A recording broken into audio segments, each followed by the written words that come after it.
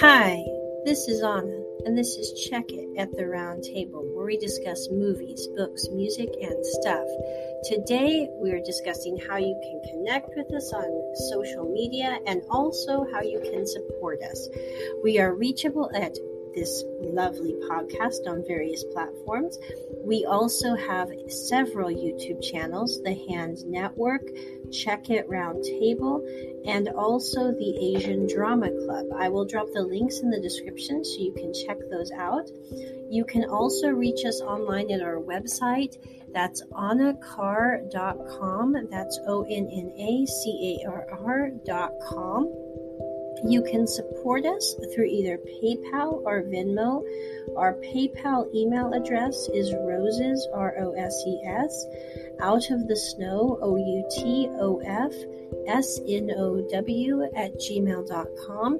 And you can support us also on Venmo. The connection for that is at Anna Carr, and that's uppercase O and uppercase C, and it's ONNACARR. The last four to verify are 1143. Thank you so much for listening. Talk to you soon. Bye.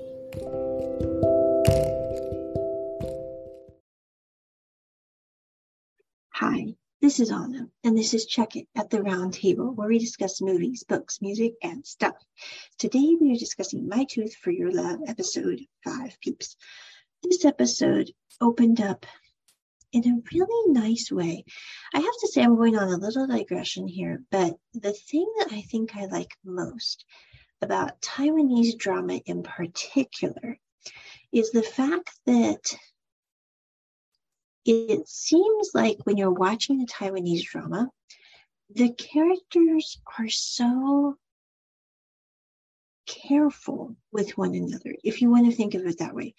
I mean, full of care, not like, oh, they're going to be fragile and break. Okay, not that kind of care, but careful as in they really consider the other person in the storyline. And the thing that I really liked about the opening scene in this episode is when Jin wakes up from his fever, Bai is sitting there beside him on the bed, conked, and he kind of just puts his head next to Bai.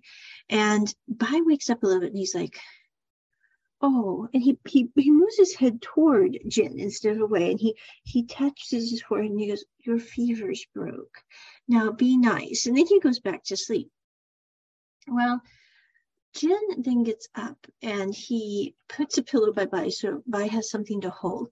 And at the same time, he's talking to himself about this kind of like as a flashback moment. He says, you know, I never knew that someone's basically his ability to be so open and honest could be so overwhelming. His ability to be vulnerable could be so charming. And then you go on to the rest of the story. But I really like that beginning part because I think, you know, one of the most listened to podcasts on this podcast is Brené Brown's TED Talk on Vulnerability. I did a podcast on it. I think we've gotten like a crazy amount of hits on that one. But the thing that I really like about Brené Brown's talk, and I've listened to it several times, I really just like a lot of what Brené Brown does. But vulnerability is hard for people. It's like, if you're vulnerable, you have to trust that other person to be who they say they are, which for some people is much easier than others. It's like, I don't mean it weird, but I've never really been the trusting type. It's like, I'm kind of like, I hope for the best. I expect the worst, but I'm really hoping for the best. But most people aren't like that. It's like they can just go, oh, it's all going to work out great. And you're sometimes sitting there logically going, it doesn't always work out great. It can, but sometimes it doesn't. But the thing that I really liked about this episode is with Bai and with Jin. I think it's going to be really interesting to see how their relationship is basically built on the premise of Bai being able to be vulnerable with Jin, and similarly, Jin being able to be vulnerable with Bai. I think in a lot of times, you know, we think that relationships romantically are based on love or attraction and all that. And I think in many ways, oftentimes they are. But I also think that if you cannot be vulnerably honest with people, it's going to be very hard to be in a relationship with them. I think that's one reason why I find dating so difficult for me to get my head around, other than the fact that I'm demisexual. But I think, the fact that you're going out with someone who you don't even know really is disturbing for me. It's like, you don't know how they are. You don't know how they react in trouble. You don't know how they react in conflict. You don't know how they react on a good day, bad day, whatever. That's something you have to learn. It's like, do I really want to do that? Not particularly. I'd rather stay home and watch Asian drama. I mean, no offense, something like that is much more fun than the other. But anyway, I'm just saying. So Bai and Jin, they wake up together. Jin goes back to the office. Bai goes in for his surgery to get his wisdom tooth extracted. During the surgery, Jin is getting his mouth ready for surgery. And he's like, will my tooth coming out give me more of a V-shaped face? Because everyone wants a V-shaped face. And Jin's like, you have a nice face as it is, Bai. You don't need a V-shaped face. Your face is just fine the way it is. I really haven't quite figured out why people want a face different than the shape they have. I'm like, you have face. You have a good face. I mean, why do you want to change it? But anyway, Bai is convinced that if he had a V-shaped face, he would be so much more attractive. He's just kind of adorable the way he's, not in like I'm not saying that in like anything. Sometimes I'm just going, he really is kind of an adorable character. I'm like, he looks nice the way he is. Why would he want to change his face? But anyway, he goes to the dental office and he gets his tooth extracted. And also Jin gives him a tooth pillow that's like a toothbrush to hold, that you find out at the end of the episode, he had bought it special just for Bai to have during his dental visit so he could hold it. And then when he gets home, Bai takes all his stuffed animals and introduces them to Mr. Toothbrush, which he doesn't name because he doesn't want to get attached to it. But he puts Mr. Toothbrush in the t-shirt that Jin had. And it's just kind of funny.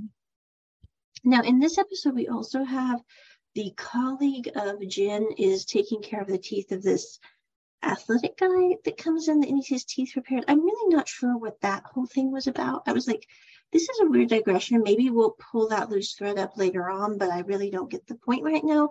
I'm trying to also figure out if the guy who plays the athletic guy is actually Hank from I Do Be Left in House.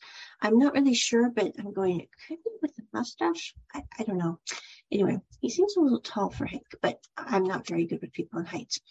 So anyway, we had those digressions. We also have Alex and Ji Quinn, I think is his name, having a discussion because Ji Quinn thinks it's nice that the women sometimes ask for the drink between the sheets. And Alex is like, you never take a drink called that, He Quinn, because there is a very short line between being really, really stupid and being romantical. And if you take that drink, that is reckless, and that is not what you should do as a bartender.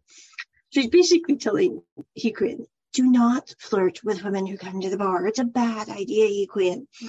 So anyway, at the same time, He Quinn's like, well, have you ever been romantically involved with her? And he's like, no, I haven't. Leave me alone. And he says, well, you must have been romantic. And he said, if you want to stay, go right ahead, but I've got stuff to do.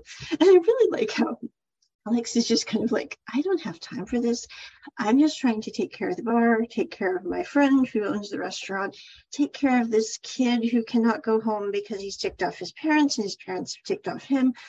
I've got a lot on my plate. I do not want to discuss my romantic life or lack of it with anyone, at least of all a teenager. I mean, and I can't really blame Alex at all because I'm like, He Quinn right now is a little irritating.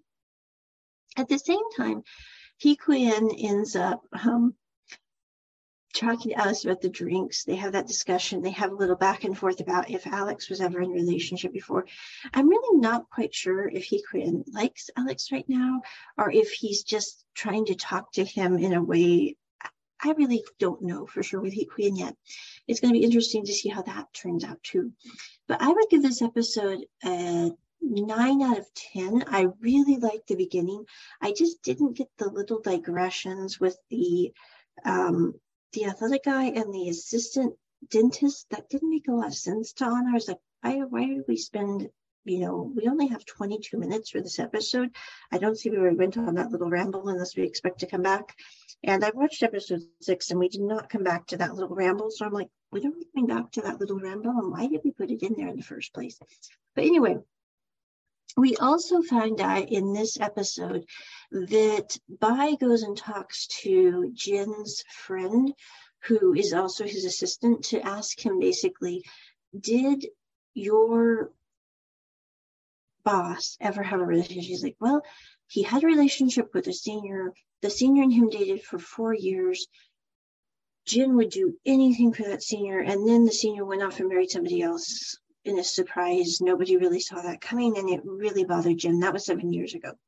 So Jin's been running his dad's dental office for quite a while. He hasn't been in a relationship with anyone, and Bai gets in his head that, oh, he's not in a relationship because he's brokenhearted, because this senior broke his heart and he cannot get over it.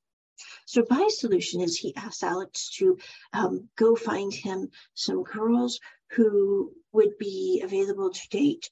And Alex is like, why do you want to date these girls? I thought you were getting along well with the director. You and him seem to be doing well. What's with the girls? Because Alex doesn't know that he's asking for Jin, not for Bai. And Bai's like, well, I think the director and I make a good friends, but I am so uncertain of my own life. I really don't want to have to put that on someone else, because you know what it's like to live with me or be around me. And Alex is going, Bai, do you know the term YOLO? And Bai's like, yes, I know the term YOLO. And he's like, you only live once, Bai. So if you really like someone, you should consider going with them instead of sitting there and going all the terrible things that can happen. And I think this is funny coming from Alex, because Alex also does not date, apparently, probably because of all the terrible things that can happen. He's giving this advice on YOLO, which I find kind of comical. But anyway, also, if you are not familiar with Alex in the show, his name is Alex Cho. He has many YouTube videos of his music. He did the We Best Love, the two, like the Love Letter and the Hard to Let Go, very good pieces. He was also an actor in that show as the bartender for one of the crucial dialogue scenes. But anyway, he also speaks very impeccable English. I have to say, Taiwanese in general speak excellent English. I mean, amazingly so. All my Taiwanese students, pretty much, it's like their English is impeccable. And Alex is no different. When he speaks in English, he speaks impeccable English. Now, I will say the interesting thing I think about the Taiwanese English accent is it's a very quiet form of speaking compared to most speakers of English. It's kind of very, very calm, very quiet. It reminds me kind of my great-great-grandpa when he would talk. Very calm, very quiet. He was not Taiwanese at all. But my point is, it's very calm and very quiet. And it's kind of funny to hear the Mandarin intermixed with the English, because they kind of go back and forth in the series with English, Mandarin, English, Mandarin. And I will say that this series, as opposed to Plus and Minus and I Do Be Loved in House, the English spoken in that was very broken English, no offense to the actors at all, but they did not speak fluent English. And so it's interesting to see this series with very fluent English spoken throughout, intermixed with the Mandarin, which I find kind of interesting. But that is my review of My Tooth for Your Love, episode 5. Check it at the round table. Bye.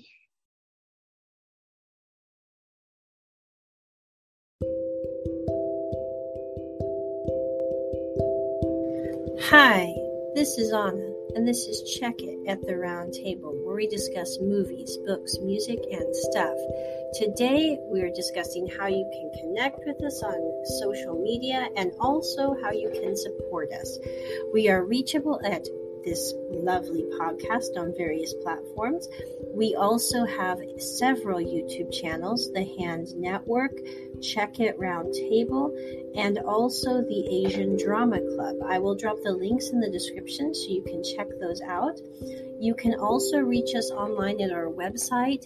That's onnacarr.com. That's ONNACARR.com. You can support us through either PayPal or Venmo. Our PayPal email address is roses, ROSES, out of the snow, OUTOFSNOW @gmail.com. And you can support us also on Venmo. The connection for that is @Anna Carr, and that's uppercase O and uppercase C, and it's ONNACARR. The last four to verify are 1143. Thank you so much for listening. Talk to you soon. Bye.